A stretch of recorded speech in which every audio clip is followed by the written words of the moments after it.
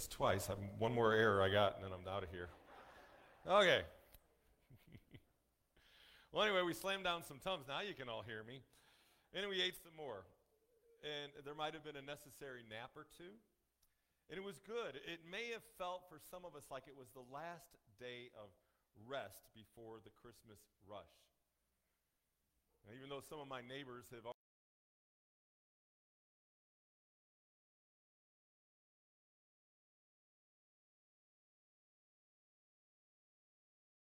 I love it. I love this time of year. Christmas turns me into an 8-year-old boy again. Christmas brings surprises. Christmas is the fulfillment of God's promise to us. As the old Christmas song says, it's the most wonderful time of the year. But sadly, it can also be the most stressful time of the year. The days between Thanksgiving and Christmas are often called the days of preparation. And whether it's a church life or a person's social life, our December days are often very filled. They're very busy. Sometimes all the preparations and getting ready to celebrate stress us out so much that we forget to enjoy the Christmas season. Among the to-do items for so many of us are Christmas presents that must be purchased.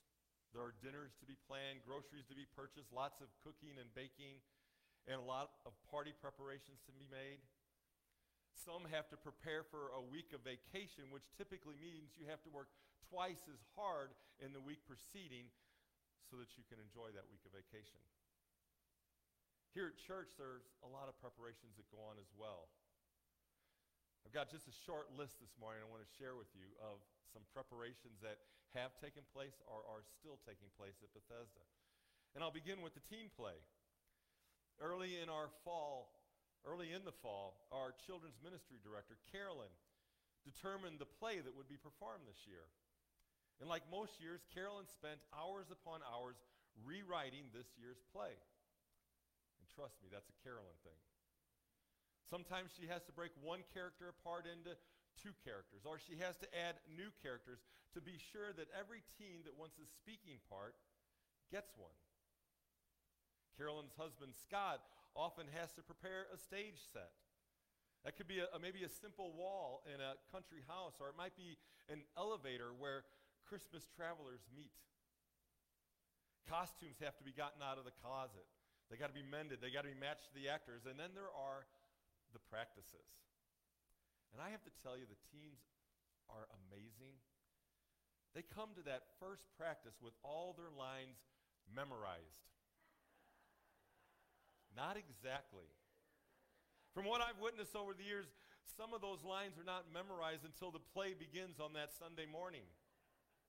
And teens, there's some of you in the choir loft, that's not happening this year, right? Yet by the grace of God, it all comes together and the play is performed. Typically, there's a surprise or two in the play. Always the congregation leaves filled with the gospel of Jesus' birth. And in case you didn't know the date, this year's teen play, you already heard it, is Sunday, December the 12th at 9:30 a.m. On Sunday, December 19th at 9:30 a.m., there's going to be a special service of song and scripture. The organist Tom has already chosen some songs and will soon begin practice with the singers. My wife, Mary, has other songs the worship team will be performing. There are scripture readers. There's a portion of the program where the kids of the church are going to reenact the nativity. It's a lot of work, but it will be beautiful in part because of the preparations. The Advent tea is just around the corner. Sue R. and her little helpers and elves have been advertising. They've been developing a theme, signing up people to host tables, and modifying the event to work in a COVID environment. The tea's speakers are preparing their messages. Each table host has to determine how to decorate their table. I know we brought in 2 huge boxes that weighed about 50 pounds each today, just to decorations. There are hours of preparation. And there's other events that take place at Bethesda during the Christmas season. The Young at Heart Dinner, the preschool Christmas program, the Ladies Fellowship Lunch, Operation Christmas Child, which we just did, church decorating, which happened yesterday, New Year's Eve, there'll be the teen lock-in. And the list goes on and on and on. So many people are involved in making Christmas at Bethesda beautiful, enjoyable, and certainly Christ-centered. And I've discovered that it's easy with so much going on during the month of December, that it's easy to miss the most important preparation. And that is the preparation of our hearts to again celebrate the birth of our Lord and Savior. And I love all this stuff. I love it all. But, sometimes I feel like I just need to stop. I need to stop for maybe 15 or 30 minutes a day just to clear my mind. I want to reminisce about all those Christmas past and those celebrations and those great times. I want to sit in peace gazing at the lights on our Christmas tree, because those lights remind me that Jesus is the light of the world. I want to gaze at our nativity set, pondering what it must have been like that very first Christmas. Most importantly, I want to spend time with God. You could say it this way: I want to prepare my heart, actually my whole life, for the coming of Jesus. And I think that's true for pretty much all of us. We want to be prepared to celebrate Jesus' birth. We want to be prepared to live for him each day of our life. And we want to be prepared for the day that Jesus returns. And it's easy to say, but I think we all know it can be so much harder to do sometimes. But God will help us prepare. He prepared the world when his son came over 2,000 years ago. And we just heard one example in that passage we just read from Luke chapter 1, verses 5 to 25. The Bible tells us about a priest named Zechariah. He was in the order of Abijah, and as such, his order was on duty at the temple twice a year. He was chosen by lots to go into the temple. Now, in this case, being chosen by lots was kind of like drawing sticks, where actually the short stick wins. There were so many priests in Zechariah's day, and there were not enough sacred duties for every one of them. And that's why lots were drawn to see who would have the honor of serving. But Zechariah's calling was very special. He was to offer incense, a great privilege. In fact, a priest could not offer incense more than once in a lifetime. So this truly was a once-in-a-lifetime experience. It was likely the greatest day in Zechariah's life up to that point. It was a day that Zechariah had no doubt prepared for his entire life. It reminds me of a once-in-a-lifetime event that I experienced several years ago. I had the privilege of officiating a wedding at home plate at Busch Stadium. Fred Bird was even there. I put hours of preparation into that message. I have to tell you, I was very excited, but I was so nervous. I was surprised as I began speaking that afternoon when my voice echoed throughout that empty stadium. When the couples said their I do's, people in the stands across the street in Ballpark Village applauded. And as that applause was taking place, I imagined them applauding me as I rounded the bases after hitting a home run. It fulfilled a lifetime dream. Still, I got to tell you, in Zechariah's day, his day was so much more amazing than my baseball wedding.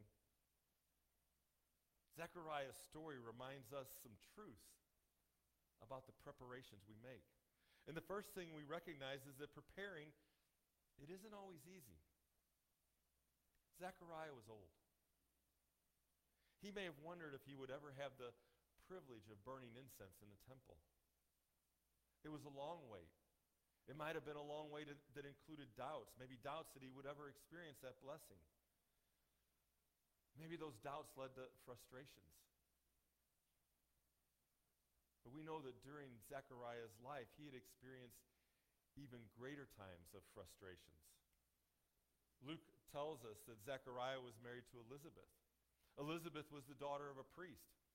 They had to be a holy family. Their friends and neighbors probably held them in very high regards. I mean, think about it. The priest who married a priest's daughter doesn't get much better than that. And yet, those high regards might have worn off with time. In the Old Testament,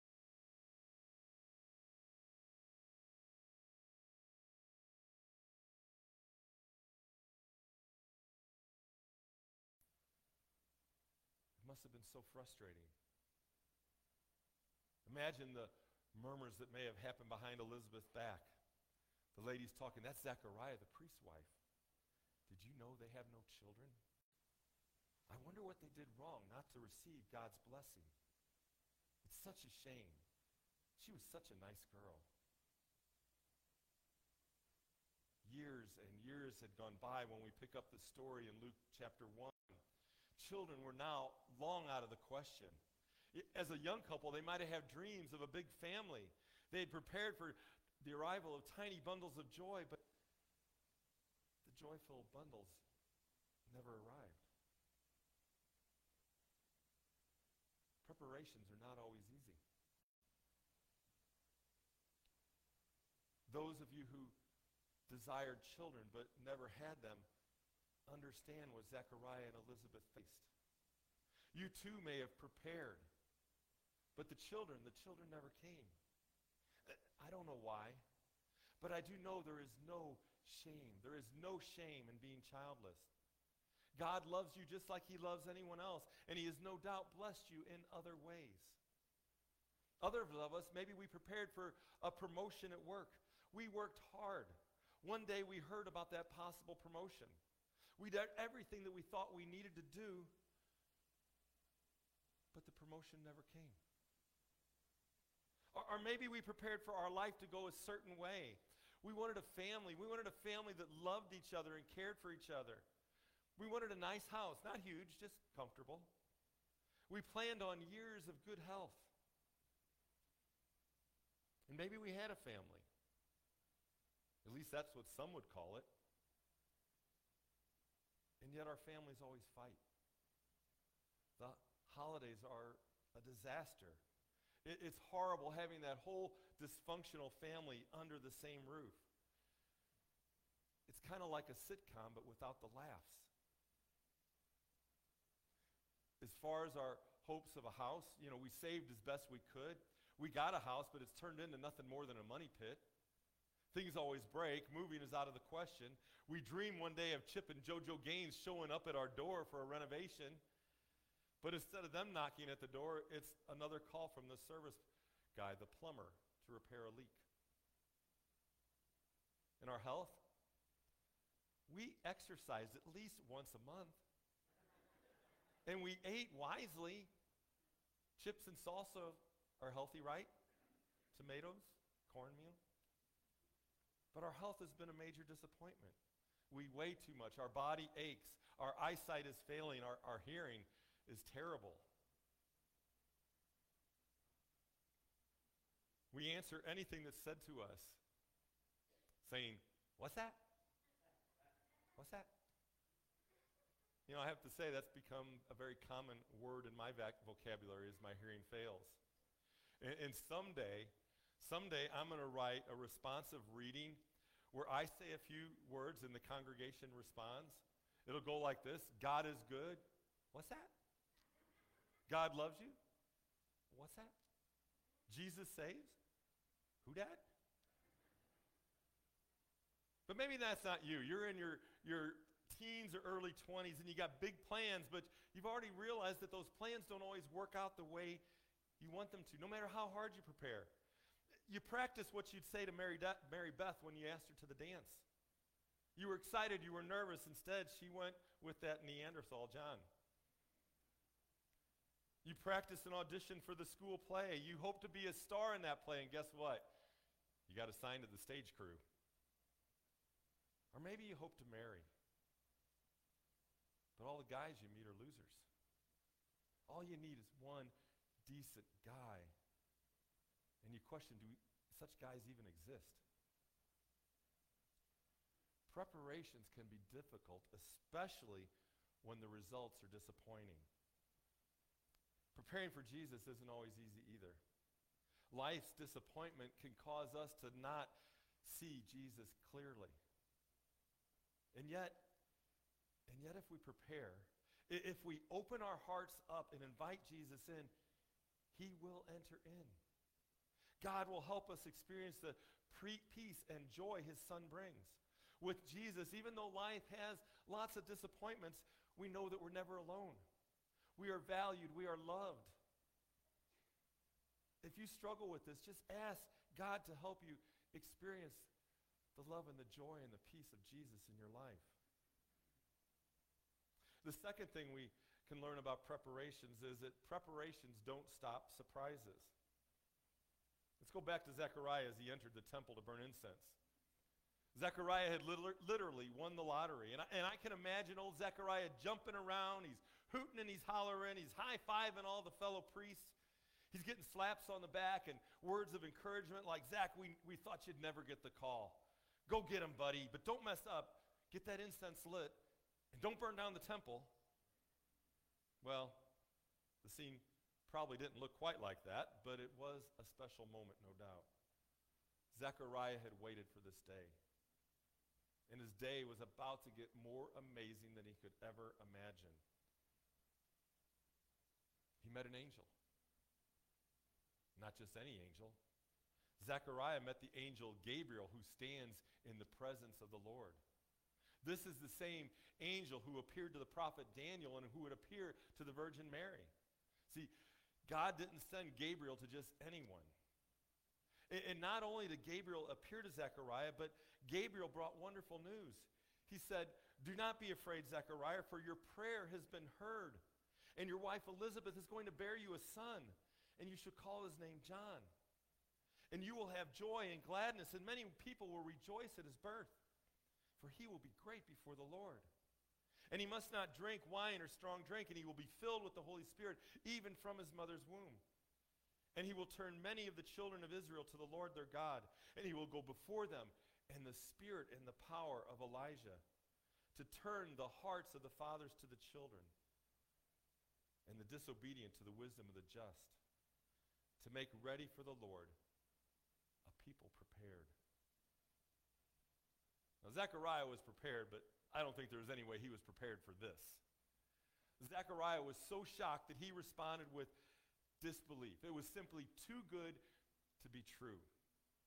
Zechariah refused to believe the angel Gabriel. Basically, he told Gabriel something like this: "Are you sure you got the right priest for this message?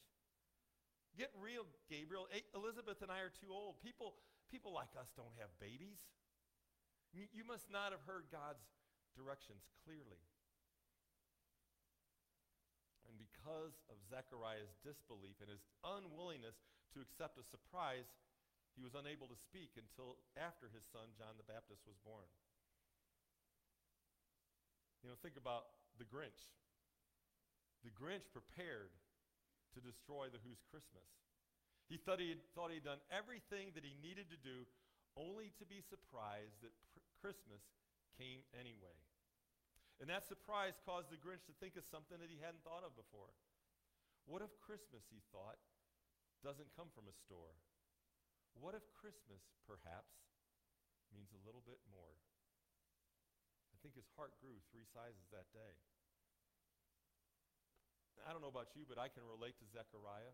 I can relate to the Grinch. Not only are preparations difficult, they often seem to produce no results, at least not the results that we expect.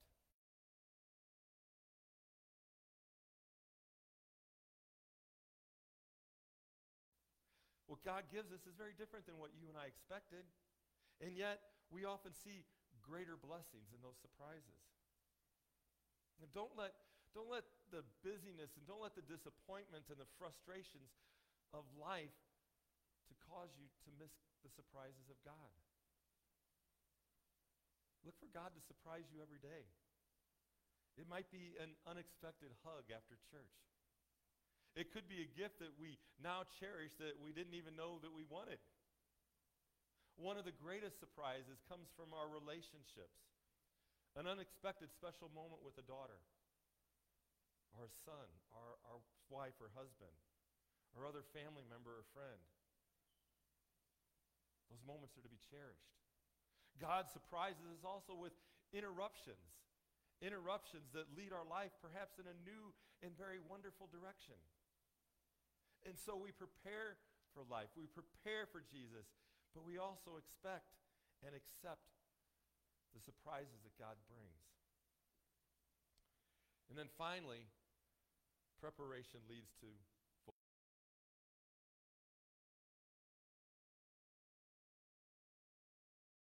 fulfillment of God's promises is certain. We have to jump ahead now to Luke chapter 1, verses 57 to 66 to see the fulfillment of Zechariah. Beginning in verse 57, we read this. It says, when it was time for Elizabeth to have her baby, she gave birth to a son. Her neighbors and relatives heard that the Lord had shown her great mercy, and they shared in her joy. On the 8th day, they came to circumcise the child, and they were going to name him after his father Zechariah. But his mother spoke up and said, no, his name is to be called John. And they said to her that no one among your relatives has that name. And then they made signs to his father to find out what he would like to name the child. And he asked for a writing tablet. And to everyone's astonishment, he wrote, his name is John. And Luke tells us that immediately his mouth was opened and his tongue was loose, and he began to speak, praising God. The neighbors were filled with awe, and throughout the hill country of Judea, people were talking about these things. Everyone who heard this wondered about it, asking, what then is this child going to be? For the Lord's hand was with him. And if you continue reading in Luke, in the verses that follow, Zechariah told a bold prophecy of the coming Messiah and of his own son, John the Baptist's role in preparing the way for the Lord. The previous mute Zechariah declared the glory of God. Christmas. Christmas will always be a season of preparations. People come together to celebrate, to renew old friendships, and to begin new ones, to eat, to remember the joys and the hard times, and most certainly to celebrate the birth of our Lord and Savior.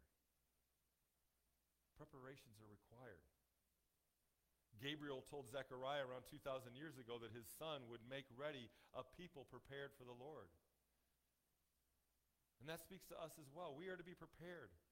We prepare our heart for Christ every morning. When you get up in the morning, welcome him into the day. We're prepared to tell others about our Lord and Savior. Preparations require hard work. And there may be disappointments. There may be frustrations. There will be surprises. And some of those surprises will feel like blessings. But others might feel like curses. Through it all, we hold on to the promise that a heart prepared for the Lord will be filled. One day, we will meet Jesus face to face. And so we have to ask ourselves, am I prepared for that day?